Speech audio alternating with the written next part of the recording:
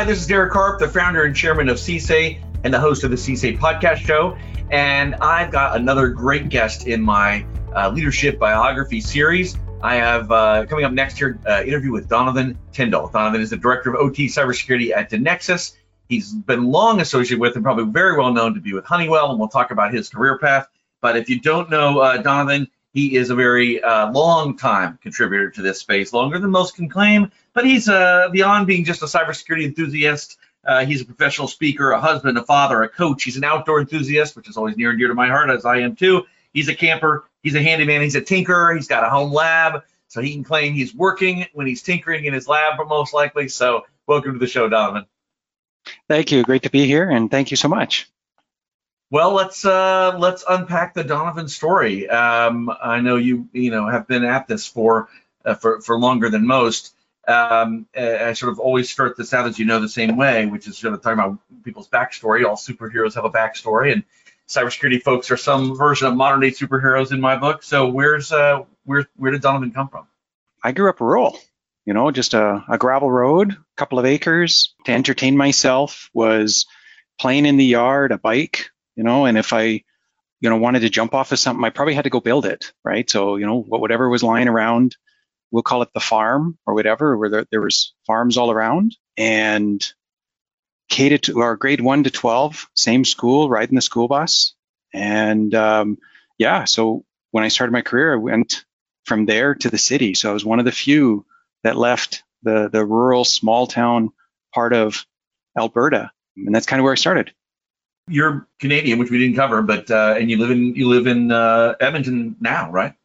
Yes, Edmonton, Alberta now, which is only, I guess, about an hour and a half from where I grew up. I didn't move too far. I just moved to the nearest city and for school and work, and it's kind of worked out for me with family nearby and friends nearby. I've not made many of the big moves that I know many have, where they'll pick up and they'll go to a different country, a different city, or even do that every 3 or 5 years. I've actually always been in the same spot for pretty much all of my career, except for the work trips. That has taken me all over the world. Well, let's talk about when technology intersects with the tinkering on the in the country, on the farm, as you said. I can imagine all sorts of mechanical things, but I know a little bit about your story. The computers sort of come in there, intersect pretty early too. Yeah, I think it was around, my uncle was in the military. As part of his training, he had to build a computer, and that one he built, he's like, when he's done, he's like, what do I do with it? So he actually gave it to our family. So I got this yellow monochrome with 5 1/4 floppy disks computer, and that was my entry point. I was about grade 6, so that would be about 10 years old, and got me started. And I had no idea the terminology, and I was like, oh, I want to play this game. And I put it into the computer, and it said, well, and I'm like, how do I start it? So I'm like, well, if I format it, maybe that will start it. And I had no idea what the word format meant at the time. So I actually did not ever get to play that game again. And it kind of took off from there through high school. We didn't have our own internet, but the high school did. And it was a rural high school, and it would dial into the neighboring town. A friend and I, we stole Trumpet Windsock and the login credentials and the number, and we would call each other up late at night and be like, okay, are you dialing in? No, okay. You go in for an hour and you can go on the internet. And we actually stole the internet off the school because they didn't use it during the evening. And that's what got me onto the internet. We did multiplayer gaming over that same dial-up back and forth, 14.4, and then, upgraded slowly. Did video games is really what got me into it, and networking the computers together. So I had one, my parents had one, and I connected them together with a null modem. And actually, that's what sparked me, like, wow, I can connect a whole lot of computers together. And that's what led me to go into network engineering, which was my first program of choice. Yeah, games was where I started too. I had a Commodore 64. My brother before me, so I had seen his computer, which he was taking apart and rebuilding, ahead of me. And you chose to go get some network training immediately. Go work on some degree work, right out of that. Where'd you go and what did you study? I looked at the university path and I thought, I don't want to waste 2 years just learning normal academic boring stuff. So I went right into a technology program network engineering. So in 2 years, you are up to your shoulders in Unix, Windows NT, switching, routing, network engineering. And when you come out, you can, out of the gate, you can be the IT admin for any small company right out of the gate. And that was kind of the where I started. And I loved connecting everything together. The network engineering and the protocols and all of that just really clicked. It made sense to me, and I did really, really well in that program. Yeah, and I've heard people say, many people on this show, and that if there's one thing to fundamentally understand, especially maybe for people coming from the engineering side of things and not starting with IT, is understand how the networking behaves, how it works, is one of the fundamental things that, regardless of what your background is, any kind of OT cybersecurity effort, make sure, if you don't already know it, understand the basics of networking and networking protocols. Yeah, and I kind of took it for granted, obviously, because that was the program I took. And then when you work with fellow technologists who are either software engineers or control engineers, and they know development extremely well, or they'll know a programming language or a control system really well. And yeah, they really struggle with, how do you get these things to talk? And I was like, oh, that's where I come in. So that's, and even the early part of the career was just connecting things together, and that's what got me into the customers facing side of the work too, which we'll get into that anyway.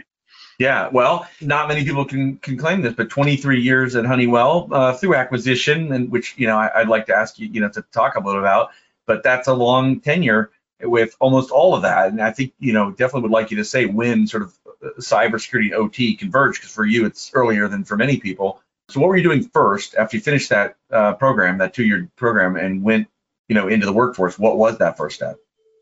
The first role was an IT guy for a small startup in Edmonton called Matricon. And anybody that's in the OT space now would recognize Matricon OPC. And this even preceded before even OPC existed. They were building custom drivers, and they needed IT guys to help run the shop. But interestingly, to connect, they were doing a lot of historian work at the time, actually. In order to get that historian communicating from the control system up to the business network, you needed to put in routers and firewalls. And the very beginning of what I wouldn't call it convergence, I would call it integration, where control systems and IT networks were being connected to each other. I started doing that in early 2000, and my first project was a polyethylene plant in the Middle East. It was a huge facility, 6 different operating units. Each one was a DCS all its own, and they needed to network it all together so that the historian could get the data out. I did the domain controller work, the fiber optics, the switching, the routing, even early level 3 access filters, which at that time, the only way you did filtering is you bought a Cisco PIX, right? You didn't do that on routers, and we were just starting to get into that technology. And so my early start into OT was actually connecting business and control systems together and doing the infrastructure and the networking. And we were actually the bad guys. We were actually, they joke about, and they're like, a dual-homed computer. Well, at the time, that was perfectly acceptable. That was normal. Yeah. Yeah, well, and that leads to my logical question. Was security yet even really discussion? I mean, you were, the way I listened to you, like, make it happen, make it work, connect these things, new capabilities. This is awesome. Was security part of the discussion at all yet? The customers, well, they probably still do today, but then you definitely were dragging them in, right? It was just really more get it connected, get the data. By 2002 or so, I started to recognize this problem of malware could potentially get into these environments. Yeah. And when you have converged technology, which when I hear about IT-OT convergence, I separate it into 2 words. So there's a quick tangent. There's the integration of the systems, which has been going on for, it just continues to evolve. First, it was the business networks. Now we're seeing it connect to the internet and machine learning. So the integration is always going to happen. The convergence is when you reuse the technology. Well, that's been going on for 40 years. It's not a new thing at all. So I recognized the convergence, which was the use of Windows technology and Ethernet and TCP/IP and routing in a control system back in 2002. I'm like, this malware, if it gets into this environment, like Sasser, that was one that hit our business network. I'm like, that one would have a lot of fun, just blue screening the entire, and I'm like, okay, we got to change right then. So we stopped doing dual homing, we started doing firewalls, we started, thinking about it back then, and it evolved into when we had to connect the two, cybersecurity was part of it then, right? And then it just grew. Then it became patching and antivirus and remote management and backups. And it always was kind of evolving, or this journey of what was the right cybersecurity or the right technologies to put in. So back then, in the early 2000s, putting antivirus was a hard discussion. And firewalls to protect it was a hard discussion, where today it's a given, right? We've evolved from there. That's an interesting reflection right there, because often there's this, and you're going to have you're in a position to have an informed opinion about, have we made any progress?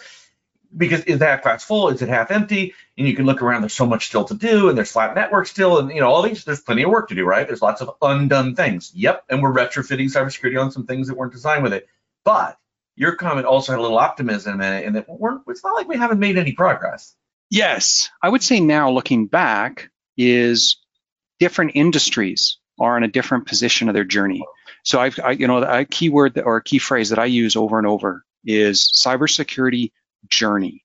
And different industries are further along, and they would be like oil and gas, chemicals, anything that was driven by safety as a priority in that sector was driven into cybersecurity sooner, because they recognized cybersecurity of a control system has a major safety or reliability problem, and then regulation behind it, et cetera. But then if we look at emerging sectors, I call these the second generation.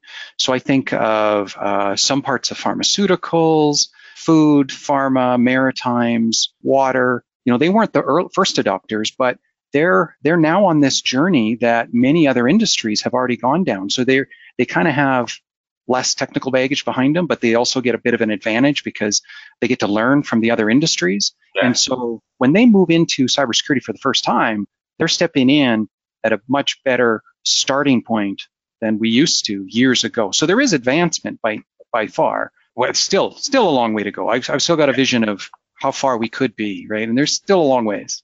Yeah. I mean, you beat me by roughly 8 to 10 years of my exposure to this subspace of cybersecurity. I only started coming in 2011 over into this side of things, so that you have a whole decade before that.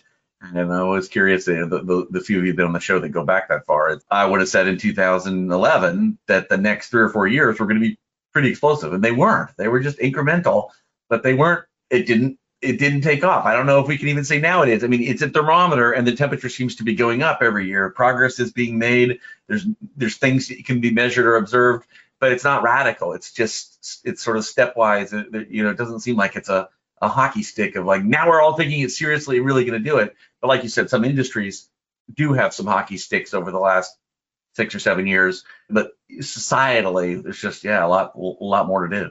Yeah. Well, so talk about Matricon. I don't know if there's anything else from the Matricon years that you would go back and say, here's a story about sort of OT cyber that really, a distinctive sort of a moment or canary in the coal mine, that you would recall. And then obviously there's an acquisition in there. And what from that phase, anything pop out memory wise?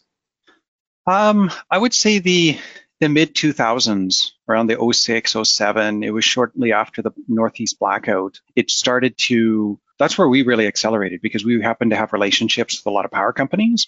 And so that kept us busy. And because unfortunately, regulation is not always seen as, it's not always the easiest means. It's not always logical. Why are we doing it this way? Because the regulation says so. But it really moved that industry forward. We regrew dramatically through that. We learned a lot from it, from trying to comply, because I think the biggest difference between going into cybersecurity voluntarily versus compliance is in both, you can do the job. But when you do it for compliance, if you don't record that you did it, it didn't matter if you did it or not, right? It's all about the evidence. So we learned a lot through that. And so we had built a reputation in industry with the customers we had that, they're like, these guys know what they're doing. So we would have customers. I remember one from 2003 to 2011, every 2 or 3 years, we were the ones that would come back and do their risk assessment. And what I thought was interesting is that, the first assessment, maybe a week or two, because it didn't take long to tell them that, you've got a long ways to go. But each time, as their maturity improved or as their journey improved, you would actually spend more time looking into their program. And then it would take more time to assess because their program was better. And we were able to show their progression from 03, how much they had improved every couple of years. And we found a point where they actually had gone backwards. They had focused, they thought, okay, for example, our patching program and our antivirus program, we don't need to give attention to that anymore. And they had actually gone backwards from the previous because they had overlooked it and they were patching less frequent and less systems were updated because they moved on to other areas.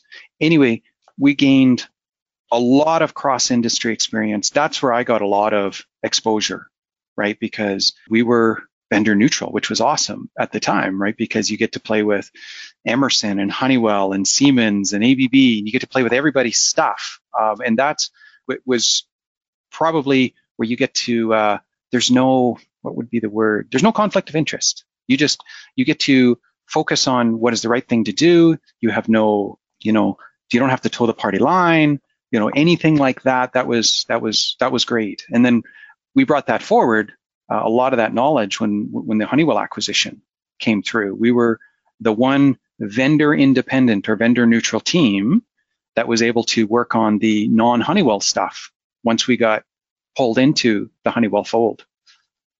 Yeah, I remember a conversation you and I had a long while ago. The Honeywell cybersecurity practice does work on other than Honeywell equipment.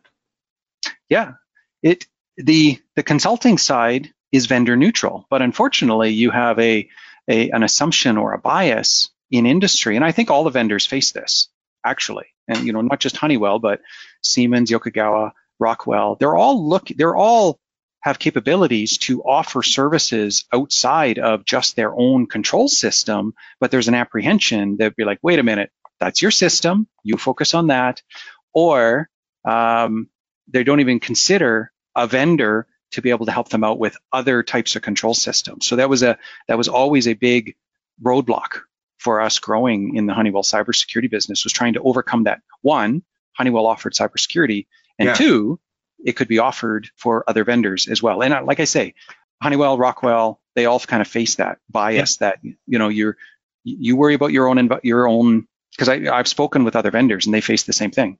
That makes sense. There's a perception, but perception doesn't always equal reality. I didn't realize the full scope of what Honeywell was doing until you and I talked about that one time. I should go back to one thing though. Somewhere in the middle of this, during the Matricon years, let's talk about why you decided to go back and sort of take what you had done the first program and complete a degree program. What motivated you to do that? You took your own leave of absence and came back to Matricon. What was involved in that decision? There may be people out there that are similar. They've had technical training, and I'd like to. Well, there's 3 or 4 things I'd like to ask you about. So what motivated your decision to do that? I think everyone early in their career, they hit that 3 or 4 year mark, and they're like, okay, I've been doing this same job for 3 or 4 years, and now it's like, it's not doing it for me anymore. I want to change. I want to do something different. And at the time, the career opportunity and my role, it really was keep doing what you're doing. So I decided to leave the organization on good terms.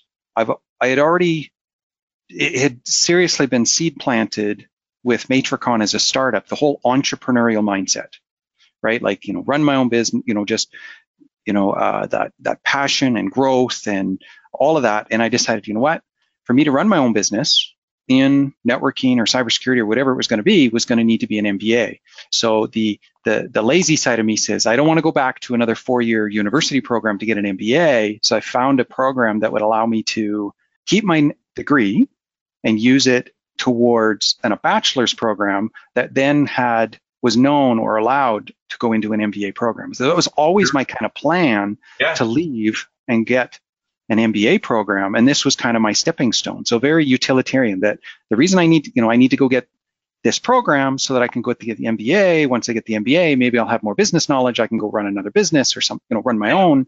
Yeah. But in the end, I called back my old employer and my old boss, and I said, I'm just, I could use a reference. And he's like, well, why go anywhere? We'll take you on back. I'm like, well, I don't want to come back into the same role. And this is in about the 2002 where I observed what we now know as the OT area, right? You got the control system at the bottom, you got IT above it, and we call it OT now. It didn't have a name back then, but I saw growth. And I actually did direct sales, cold calling, trying to integrate business and control systems in what we now call OT back then. So way ahead of the curve. Yeah. And that was me, my entrepreneurial, like, I think we can grow this. And the president, recognizing my passion and conviction. And he's like, yeah, you've done well. Let's give it a try and see how it goes, right? And, it did grow. Here we are today. Yeah, well, and I don't know if I'm doing the math right. 19 years later, see when you went back and you were there a long time. And industrial cybersecurity from that part forward, it's been part of your DNA. I mean, that's when it's been part of your titles and positions and areas of responsibility. Again, long before most people could say that was part of their focus. Yes, and I've committed my career to it now. Like, there's no going back. Obviously, many know that I've recently changed roles, and as part of that was, do I even stay in industrial cybersecurity? Do I just focus on product management or marketing or just cybersecurity? And I'm like, no way. I'm staying in industrial cybersecurity. It still has a long way to go. I've got a good foundation, a lot to contribute back to this industry. Yeah, I overall, I think we're halfway of what my vision is of what we could do in this sector. I'm looking at your I just called up your LinkedIn profile, and I think people listen to the show. It's like sales. You've been exposed to so much. You've dropped some of the words now. I mean, there's project management and there's product management and all these different things besides just cybersecurity or operational technology. Sales, industrial cybersecurity, networking, of course, still there. Senior security consultant, industrial security, compliance, principal security consultant, HPS, industrial cybersecurity, professional services, product manager, product management, sales, strategist, cybersecurity marketing. I mean, you've touched on all the pieces. Yeah, like an intern, right? Like, like going through a dealership or something, going through all of the parts of the business, like sales and service. And, I've done sales, marketing, product management, project management, individual contributor, team leader, just part of it. And that's what's, I think, has allowed me to enjoy working at Honeywell so long, is because about every 3 years, I actually call it, I would invent a role or my role would evolve. And that's what kept me interested and excited and evolved, right? Is I don't think I ever had the same role more than 4 years. And is that, I mean, thinking about people who might be listening who are making career choices and figuring out how to maneuver within their company or leave their company, as case, might be, you stayed, but you were making course corrections and adjustments and looking for new roles and things. Is that a proactive thing, or is that just the culture there? There were opportunities and you raised your hand and said, yeah, I'll do that. Or were you helping create the opportunities? Because I think that's something that people are troubled by. What do I do next? How do I do it? And some corporate cultures are more maneuverable than others. I had to create them. So essentially, I would look across, what do we need as a business? What do I enjoy? Where is a growth area? For example, there was one of the areas, let me think of the story. We were onboarding new people all the time. And as you know, training industrial cybersecurity people, you're not going to hire anybody that has the skills you need. You need to train them, right? So recognized a need to train that skill set. And I thought it was interesting. I was like, I made a pitch to build a new hire training program and certifications and contributed to a lot of what we're already doing. And those were the kinds of, I would call these side projects, right? That I saw a need, I'd make a pitch, or I'd even start work on my own on this initiative that I thought was for the right reasons, and that it would eventually, my role would evolve. It would either become, this new thing would become dominant, or it would just give me lots of satisfaction because we got to the end of it. It was successful. It was useful. There was, the business needed it. There was a lot of recognition. So I would say I was very courageous, bold. If I thought something needed to be done, I just went with it. And then it was always under because the business needed it. And then it always paid off, right? As long as I was thinking about what, helped. There's a gold nugget in every one of these sessions, and I think that seemed to be one of them right there, which was paying attention to what the business needed versus what necessarily you needed. I mean, you found things that appealed to you, but you started with, because you used the phrase more than once, like what was needed by the business, understanding the business's goals, then whatever proposal or suggestion you had to make, if they had that context, had a much better chance, I would interpret, as to fly, to move, to happen, to occur, whatever you want, whatever you want to say, because it was based on that. An example, and I think a lot of people could do this in their own organizations. If you like training people, and you like teaching and you like industrial cybersecurity, I'm pretty certain that most organizations would need or admire cybersecurity training for their peers. Like, they're just looking for somebody already within the team that would stand up and say, hey, I've created a module that kind of simplifies or introduces people to this problem. And that's an example of a business need that perhaps you enjoy doing and the company needs to know, and you just so boldly jump into it, and then in the end, guess what? It's it's a win-win. That's a great example too, because we need to create security culture and get everybody on board, not make everyone an expert. I liked how you said, maybe a simplified, introductory module that everybody or a bunch of employees could benefit from. That raising the bar is so essential, and so that's a great example of something somebody could do that can make a big difference. If that was happening more in a lot more corporations, we could build sort of like safety culture, we could build a security culture, and that doesn't mean make everybody an expert, but it sure as heck means bring everybody's hygiene up from where it is now on average to some higher level. Yeah. That's a good. And you keyed on like safety culture versus security culture, and if I look ahead at the next 20 years,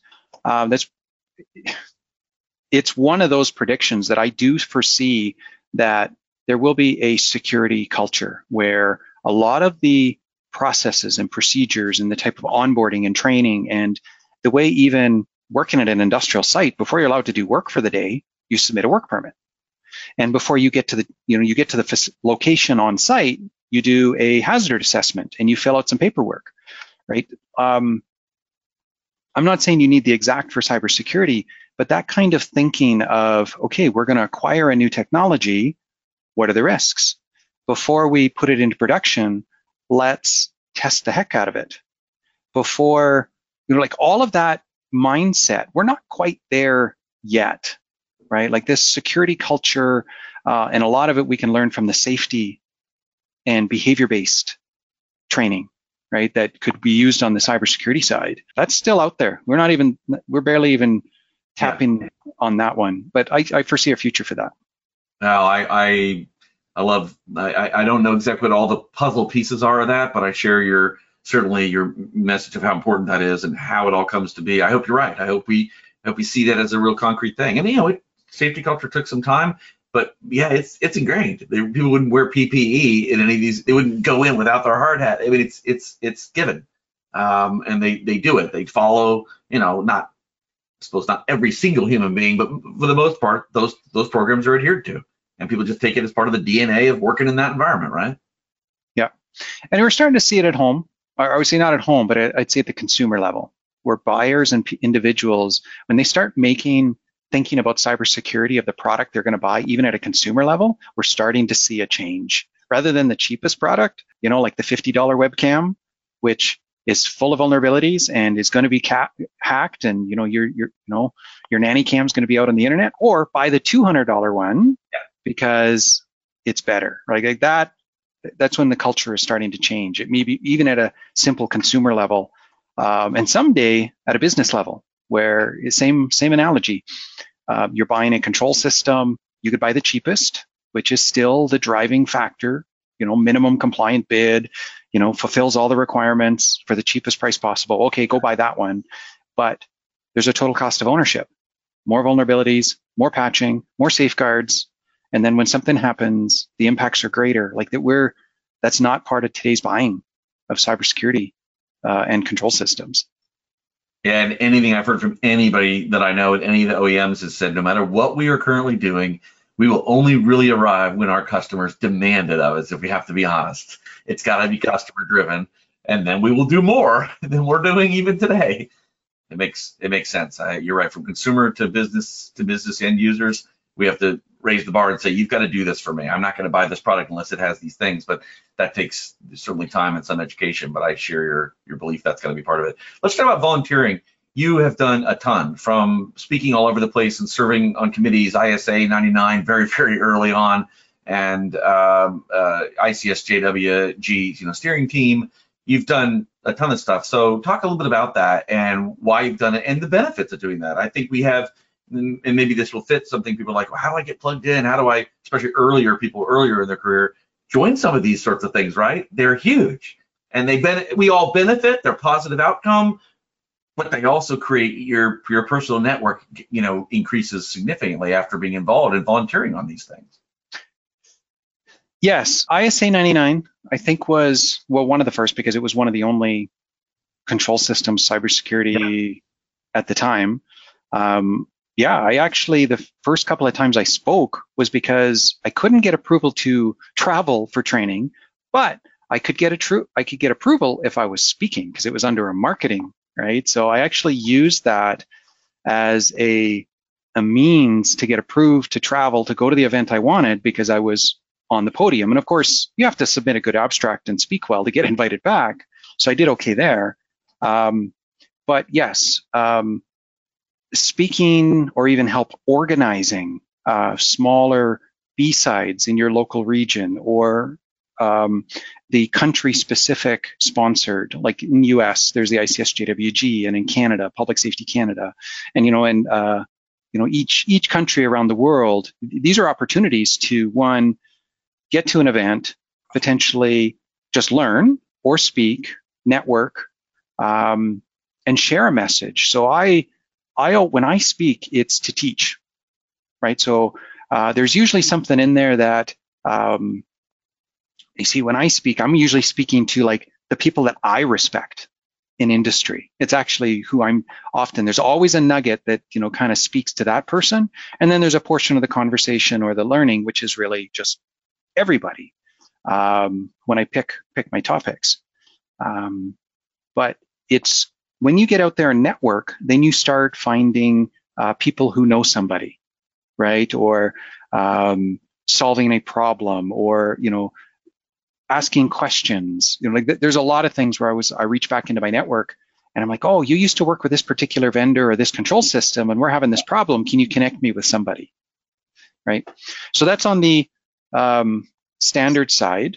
And what my biggest contribution was actually filling a gap that I went to look for previous. So it was a NERC SIP customer, and under the regulation, it said you had to go build a control systems patch management program. So what I did is I looked to ISA 99 at the time and said, I need to build a process. Well, at the time, it just really wasn't very good.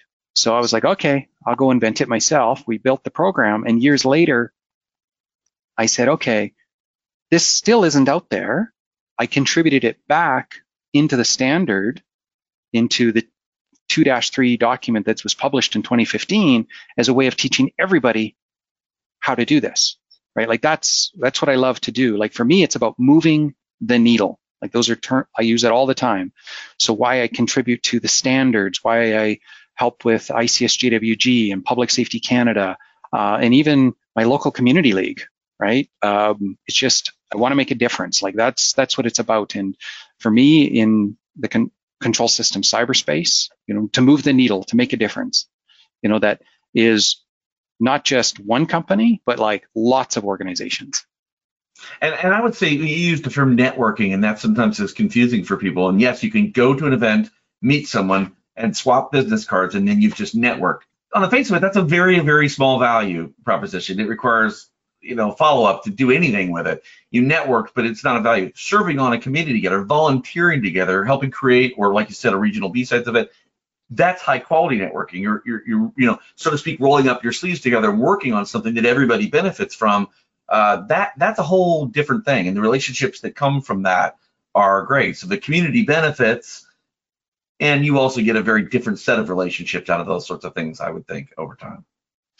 Yeah, yes, because when you're speaking at a conference, if you're good at your craft, which is coming up with a good story and teaching, and you've got a good message, one, you're helping everybody in that audience, right? So you've just added value, you've contributed, you've helped others, and that's the kind of networking that eventually, when you ask or you put out a call, those individuals that have benefited from what you've taught them will be like, yeah, I'd love to help you out. You taught me something way back, so it's actually almost returning the favor.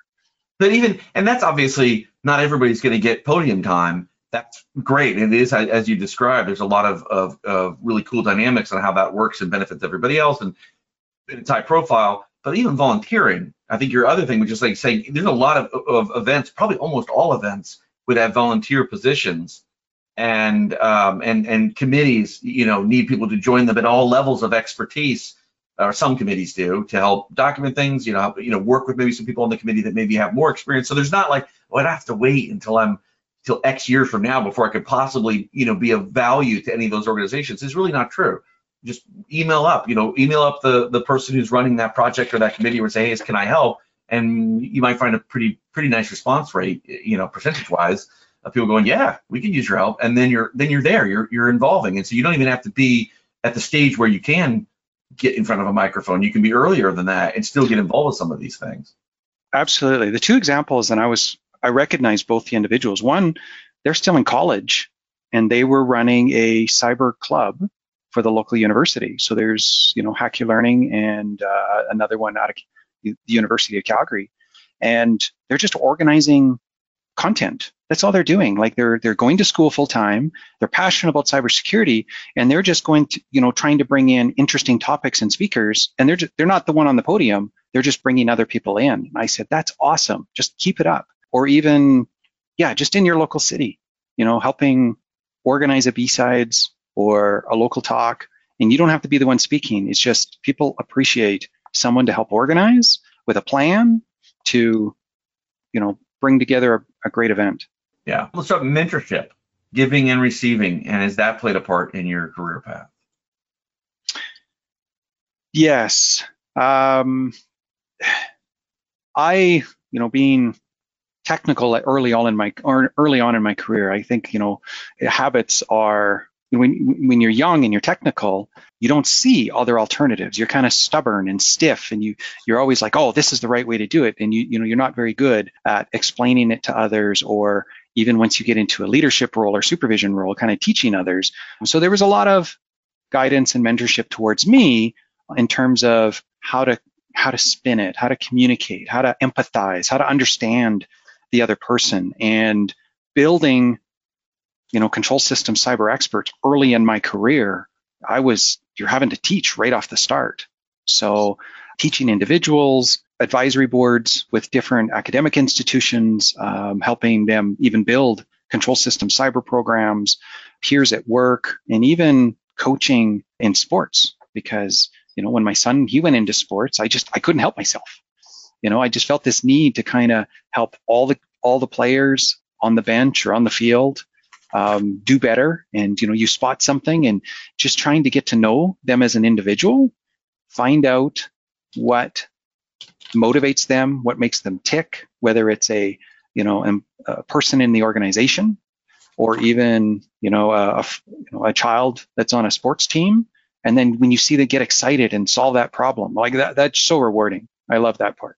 So any sort of funny stories or things that you recall from this whole story arc that you just like, oh, this was a great occurrence and sort of impactful or interesting or entertaining? Anything come to mind? Something traveling around the world and something happens at a plant or a location? Or I would say the most, I mentioned off the start, I grew up rural. That also means that you kind of live in a pretty small bubble. You really don't have an understanding of what the globe really is, or how the rest of the world. And I think probably the most eye-opening for me was, I was only a couple years in my career, and I went to Saudi Arabia, and I just got to see how different it was. And I was even there during Ramadan. So you get full exposure to the culture, the people, the remoteness, and wonderful people. But that was probably the that moment when I was like, wow, it just, where I grew up and my perception on what is the world changed when you started to travel and you see these other countries, and then through work, visiting different places, you just have a true appreciation for other cultures and work ethics and people. And I was like a deer in the headlights. I was just Yeah. a small town boy in a totally different world. Yeah. It was totally evident. Even the others told me when I got there. Your eyes are as big as saucers. Yeah. Yeah. So let's talk a little bit about you've after a long storied career with Honeywell, you have joined Denexus. Yes, I had plenty of opportunities and different roles with Honeywell. They've got a lot of resources available, marketing, they've got brand, government relations, they just have a reputation. So it opened a lot of doors, it really was good for me and mutually for them as well. But I decided that I was ready for a different direction, right? I started out with Matricon, which was a startup, and I wanted to be on a mission that was new and innovative and breakthrough and something new, right? Like I wanted to invent. That's what I enjoy doing.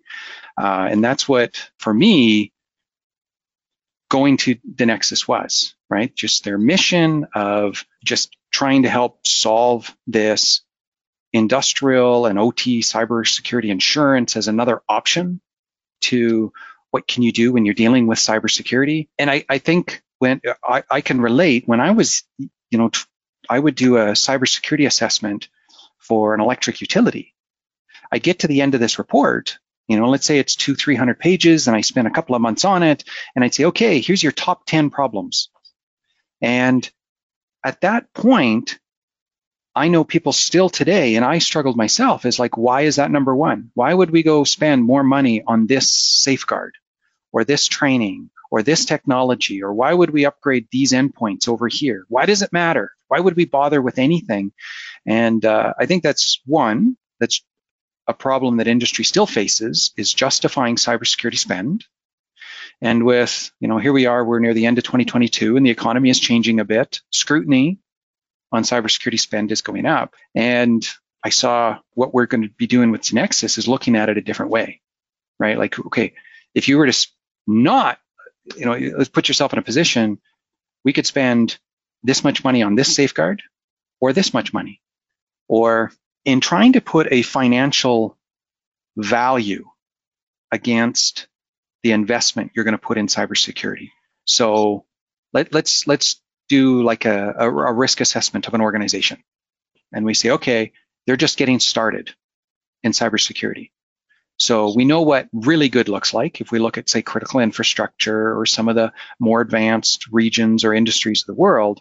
But this organization is just at the beginning. Well, what does that mean, right? Like, what is their risks? Are they higher? And if they were to have a loss, would it be more? What would that value be? And where they're struggling early on is like, they need help justifying to move from the very beginning of their journey to the very next step. Yeah. And having that in financial terms helps a cybersecurity professional perhaps communicate with their leadership, because that's ultimately what they're looking at, right? The CFO, the CEO, and that's what the new mission was, right? And just kind of a startup environment, get to invent something I think that's going to grow in the future. I get to be at the front end of it. That's what kind of led me to go off in a different direction and try and build something new. I love it. I mean, as a career entrepreneur, and I really like the Nexus team as I've gotten to know them. I'm excited for you, and I'll be looking forward to learn more about it. And I think you guys are onto something too. So I wish you the best on that aspect of your journey and new chapter. Thank you. So I always end, on what excites you about the future. Some aspect of it is what you're working on now and why you made the move. Is there anything else, if you just looked as far ahead as you could, that you're excited about or think that people could be excited about? Even if you're not going to go into it, it could be blockchain application or, throwing out the buzzwords, AI, machine learning, but, it could be something, because people ask, what could I start to maybe become an expert in early and be really, really valuable 5 years from now, because I started ahead of the curve. I started before maybe everybody else was looking at this area or its impact, in our arena. Are there technologies or future things that you're personally excited about, in any of those capacities? The one holy grail that I see is still being built. A lot of organizations, they're buying up cyber products, and they've probably got 5, 6, 7 different products, and they don't integrate with each other. They're siloed from each other. They're different. Your antivirus product might not be connected to your firewall product, and it might not be connected to your hardening, which is not connected to your logging. And then when you want to do reporting, they're kind of all isolated from each other. From a technology side, I do see more of this convergence coming together, but then at the same time, we're going to see more products come up underneath. So it's one thing to have a product. The other is going to be getting over how would I explain it? Not the set and forget, but actually measuring the effectiveness of the tool, like actually automating the risk assessment. So great, you got all of these tools, but I see the future where let's start pulling the data out of all of the different tools and automating. Let's pull out of this log management system how well we're doing log management. We know when we're logging in, we know what we're logging. We can from there see, are we even using it effectively? And then, are we doing log management well? And same as the firewalls, to be able to automate that more and then fill in more of the automated risk assessments. Because right now, a lot of that is still where the consultants provide value, is because they're going into these environments. I see that as the future, right? Where we're automating more of those assessments and doing it in a more proactive and timely fashion. It doesn't really put a nail on any particular technology. I think the technology is always going to be moving, but to simplify cybersecurity is probably because even just simply getting a brand new phone and configuring it securely, like even for my grandmother who gets a brand new phone, and making it easier for everybody to be secure, even on a consumer level, but then in a control system environment, which is an extremely complicated environment, to be able to automate, is this a secure environment? Are we doing good? Are we getting worse? Or are we getting worse, or are we getting better? Is our patching improving or getting worse? Are we hardening in the environment? Is our infrastructure getting older and older? Therefore, our technical debt is going up. And are we hitting this end of life of a particular portion of the control system where we need to make a decision? Do we accept the risk?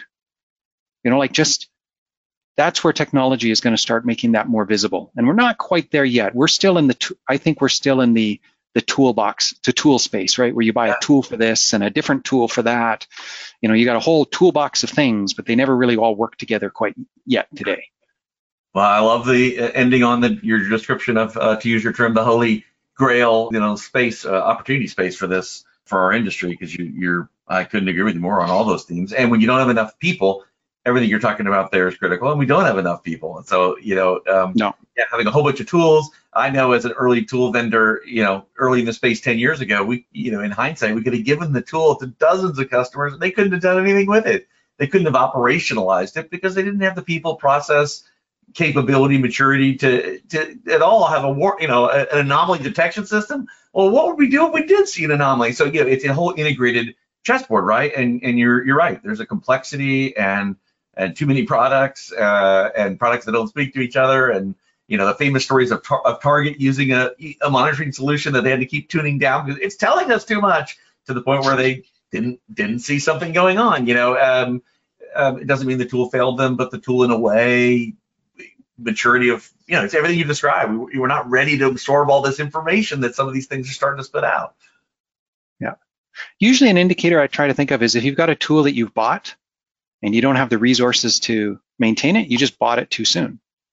You've got some other fundamentals to deal with first. I think everybody's on a journey, and we sometimes will buy something out of order, and we set, forget, and decay, and we get rid of because we're like, oh, that's a crappy product, or we didn't get the full investment out of it. It's like, well, maybe you weren't ready for it quite yet. Good point. Yeah, the right tool at the right time and place is part of the equation. Well, Donovan, there's so many threads we could pull, but I think we're running out of time. We'll have to have another chat. I think I thought of 10 different sort of alleyways to go down with you. But I'd like to end with the same way I've ended all the episodes now, with something that I've borrowed from a television show called Inside the Actor's Studio.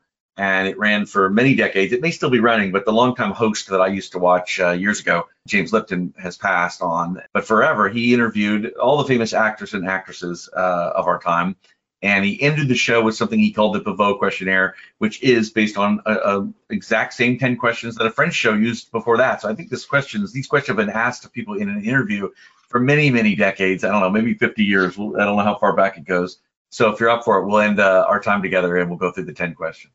Yep. All right. So number 1, what is your favorite word? Favorite word? Probably reflect, because I'm a thinker. Either the situation, what I see, what someone does. I just kind of reflect on, it also explains me a lot as well. What is your least favorite word?